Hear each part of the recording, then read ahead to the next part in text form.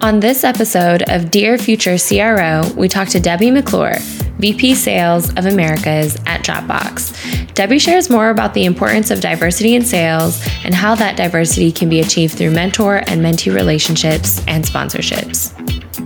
Hi, and welcome to Dear Future CRO, brought to you by Hunters and Unicorns, presented by Esther Iyamu, CEO and founder of GrowthQ, and me, Kiran Bajar of Culture Crunch. Today, Esther and I are absolutely thrilled to be joined by Debbie McClure, the VP of Sales Americas at Dropbox. Debbie, welcome. Thanks for having me. I'm happy to be here. Hi, Esther. We are Hey. How are you, Kiran? Yeah, good as ever. Good to see you. We're really excited to have you here, Debbie. We have so much to chat about. Obviously, you and I go way back, but our listeners don't necessarily know you very well. And so I'd love for you to share your career journey from your perspective. Sure. Yep. It's been a journey. So I've been in sales, over 30 years, and I've been in sales leadership for over 20 years.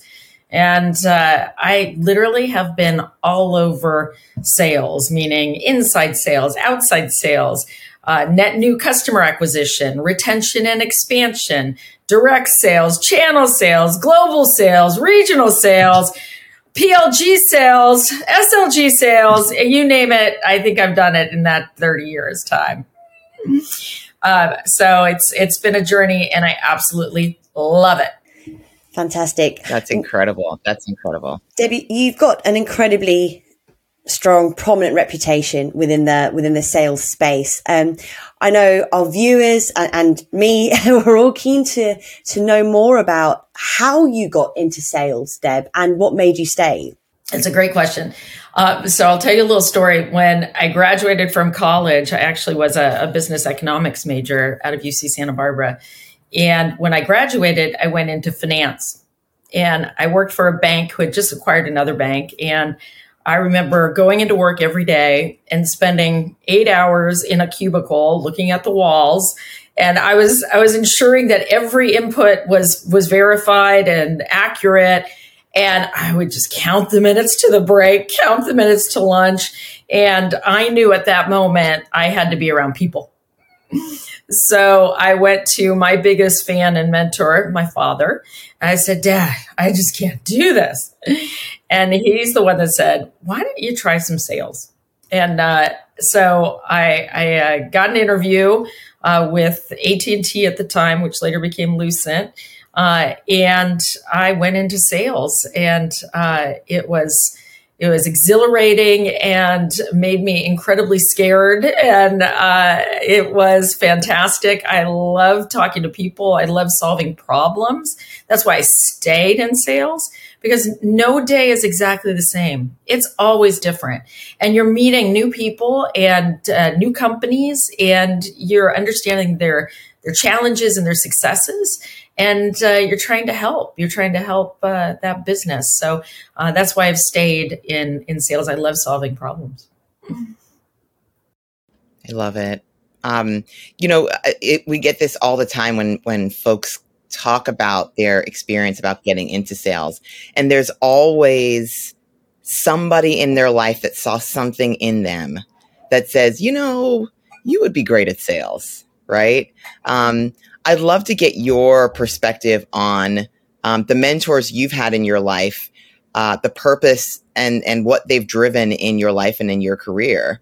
And then what your experience has been being not just a mentee, but also a mentor. Yeah. So I'll answer those questions, maybe intertwine them a tad. You just said a word that really resonates with me, and that's purpose. So to be a mentor is really about the purpose. It's meaningful to give back for what others have done for me. I've had some amazing mentors and sponsors throughout my career, and all different type of mentoring too, whether it's one-on-one, whether it's peer mentors. A few I really stand out when you ask that question. I can almost visualize a few in my life, and were really pivotal on the course that I took within my career. So I remember being advised, "Hey, Deb, we know you can sell. We know you can lead sales teams. You're successful. We got that. But to move up in a corporation, you really need to have some operational chops. So a rotational to go into an operational capacity is going to be good for your career." And I remember that was more of a situational mentorship from a high-level exec at the company I was at the time. And I took that advice, and it was one of the best moves I've ever made, because it really taught me to look at the business in a different perspective. So I've had many mentors along the way, and they've helped me through so many things in my career, big things and little things. So going back to why it's gratifying to be a mentor, it's really about that purpose to pass it on, and to pay it forward for others, so that they can learn from my successes and, more importantly, my mistakes. Love that, especially the play it forward point. I think that's so powerful. So Debbie, one of the things that Esther and I like to talk to each other about a lot is scaling leadership. Okay. And, we're really keen to understand your perspective on this as a people manager yourself. What role do you think mentorship plays when we're talking about scaling leadership? Yeah. Well, there's different types of mentorship.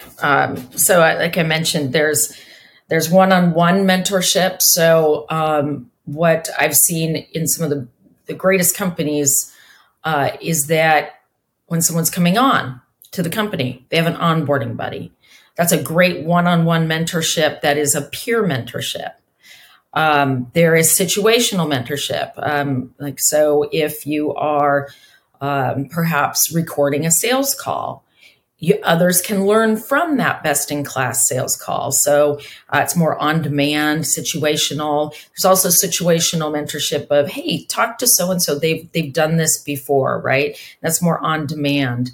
And there's more. There's also career mentorship where folks in the organization can seek out somebody in the organization that has had a similar journey, and perhaps either have a one or many type of conversation with that person, and be more strategic about their career. I really also think that there's, to scale an organization, folks that want to push themselves in their career and maybe go on to the next level, to take a leadership position for a strategic initiative. And we have a lot of strategic initiatives going in my current company, and a member of my leadership team is the sponsor, and then maybe someone's the leader of that initiative. So it allows different mentorship with different people, which creates more perspective. And I think really that's the key, is that diversity of perspective from various people, whether it's peer or other leaders in the organization. So that helps scale leadership and kind of level up the organization as folks learn from one another. Incredibly powerful. And for, if you think of the people leaders who are listening to this, yeah, and they're thinking, oh my gosh, there's no way I can go in and mentor everybody. It sounds as if, there's opportunity there for others in their organization to also do a bit of the same, right? In the scenario you talked about an executive sponsor and then a leader leading a specific strategic initiative, that sponsor can do some mentoring, but it sounds like there's others across the organization that can participate as well. Absolutely. And if you think about mentoring, it's really the 4 A's, right? How do you make yourself available? How do you participate in active listening? Do some analysis of what you're hearing, try to understand the situation, and then give advice. And a lot of times the best advice that resonates with the mentee is experiential advice. They've been there before. It's not really skills-based. This is what you need to do. It's more, hey, this person has the experience. Talk to this person. And as long as that person, that mentor, is making themselves available, actively listening, able to do that analysis, that experiential advice is often what resonates the most. So therefore, I think, you have to turn on its head. You can't mentor everybody because you don't have the experiences that are necessary to give that advice to the person that in that situation. So really playing matchmaker, I think, is the critical piece for the sponsorship. So important. Yeah, absolutely. And in terms of your organization in particular, how do you think leaders can remove unconscious bias from interviewing? So going right to the beginning of someone's career when they're actually interviewing within the organization, what do you think can be done there? Yeah. So from a best practice perspective, I think that the first thing is educating people on what unconscious bias is, because it's unconscious. And so really educating people about and calling people out, hey, I think that's an unconscious bias. So I think that the foundational step is education, so that people know that everybody does it. It's natural. People all have grown up in different ways, and you don't know what's there. Nobody wants to be biased consciously. It's the unconscious piece. So the education that we all do it so that we can call ourselves and others out, I think is critical. And then as far as folks wanting to come into the organization, the second step is really to write very clear, specific goals of what you're looking for in that role. What's that role look like? What are the skill sets necessary for that role? Next, creating an interview panel that is diverse. And diverse is age, race, gender, thought, experience, a diverse interview panel to go to interview against the skills that were clearly defined. And then the last step would be calibration of the feedback against the objectives and skills, not the person. So that's where I've seen the best organizations, that formula to squash unbiased unconscious bias. Are you in sales or looking to start a career in sales? Join our community at GrowthQ. For those looking to hire, let us help you build your talent bench. Create a profile at GrowthQ.co. You know, an area that we've often talked about when you've got, some of the best organizations really thrive when they're talking and addressing unconscious bias, like you've mentioned, when they're really focused on the development of their teams through mentorship and engagement. There's often a missing link for really thriving in careers that isn't talked about much, and that's sponsorship. And I'd love to get from you in your career. I mean, you've done so many incredible things. Have you had some great sponsors in your life? And where have you seen yourself sponsor others?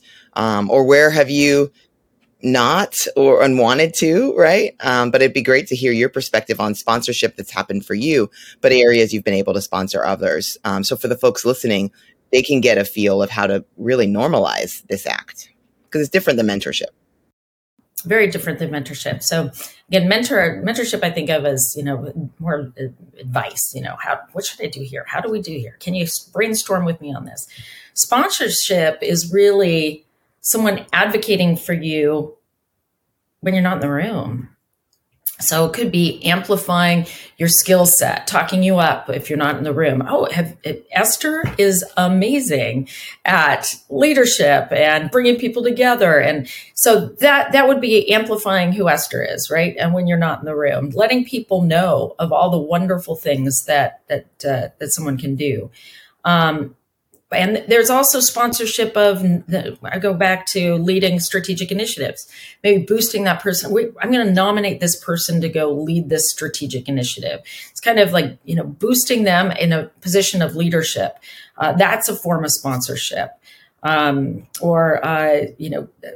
What you asked me with some of the sponsors. I've had great sponsors. Another form of sponsorship is connecting you to very senior executives. So I've had a great sponsor that connected me to that senior executive that gave me the advice of doing an operational rotation. So that's a form of sponsorship. And I've also been in situations where, but Debbie does this, and this. Another form of sponsorship, and I it's so funny. I see these faces in my head as I talk about this. Is someone saying, "Yes, but let's really look at the context of what you're defining." So it's defending you when you're not there. So I am so thankful for the sponsors that I've had in my career, and I would not be where I am today without those very influential and meaningful people that have sponsored me. And I think just like being very deliberate about mentorship, you have to be deliberate about who are your sponsors. And I've even had somebody come to me and say, "Will you sponsor me? Will you be my sponsor?" And I take that very seriously, and I'm very authentic in yes or no. And if it's no, I'll tell you why. But if it's yes, I hold on to that forever. I will always be that person's sponsor. So it is very different. And I think that sponsorship is just as critical as mentorship, if not even maybe more critical. Wow. Thank you, Debbie.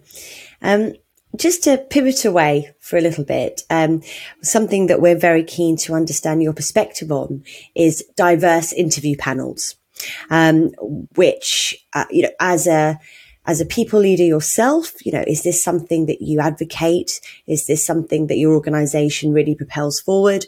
I mean, what's your opinion and then, your experience when it comes to diverse interview panels? So first of all, I've always been very conscious about what diversity looks like in any organization I'm leading. What's the makeup of that organization?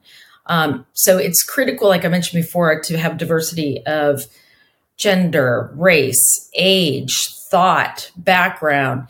And the reason it's important is because, especially in sales, you need to mirror your customers. So if you don't have that diversity, you will never be successful in a sales environment because you don't have that well-rounded approach to your customer base. So with that said, I've always advocated for two things: diversity in the interview panel and diversity in the interviewees. So if the folks going for a job that's open, if there is not a diverse set of interviewees, I will stop the process until we have one. And then on the other side, if we don't have a diverse panel of folks that are interviewing, stop the process until we have one. Again, because you want to squash unconscious bias and you want to create the best organization to go and serve your customers. And the best organization to serve your customers is one that looks like your customers. Oh, I love that you shared this. And it's exactly why we really pushed to create the matchmaking offerings in GrowthQ, because there's two forces going here, right? We know that diverse teams produce better sales results. I mean, it's just statistically, it's there. Yeah. I mean, in every category, attainment, lead to conversion rate. I mean, independent, diverse teams lead to better results. Going after diverse teams is, and really doing the work there isn't easy, right? It takes intentionality. But the other force that's going against this is speed. Every day, week, month, or quarter that goes by that a role is not filled with the right talent is money that is passed up, right? I mean, there's a goal, a plan that needs to be attained, right? To help the company get to their revenue goals. And every like I mentioned, day, week, month, quarter that role is not filled means that the revenue isn't attained. And so it's really important for us at GrowthQ to be able to help match both either interviewers or talent to roles as fast as possible. Speed is so critical for the hiring manager, because everybody wants to do the right thing. Everybody wants the right team that's going to get to that right revenue number, which we know is a diverse one. But if getting access to that talent can be hard, it shortens the time frame, or it elongates the time frame to be able to close that gap, right? Well, especially in uncertain economic conditions where, you can, in corporate world, you can lose a head count quickly, perhaps. So you've got to balance that speed with the process. Totally. One thing you mentioned earlier, and I want to quickly go back to it, is the importance of rotational opportunities for your career. And we talk a lot about this. Kieran and I talk a lot about this, and it's why what's been really important to us with GrowthQ is creating taxonomy to make internal mobility equitable, right? But can you talk to me about rotational opportunities that have been great for your career and maybe ones that you've seen not done so well? Mm-hmm. Yeah. So every rotational opportunity was great for my career. Now, I might not have thought so at the time, but now where I am, I look back and I think that's why I did that. That's why that was in my career.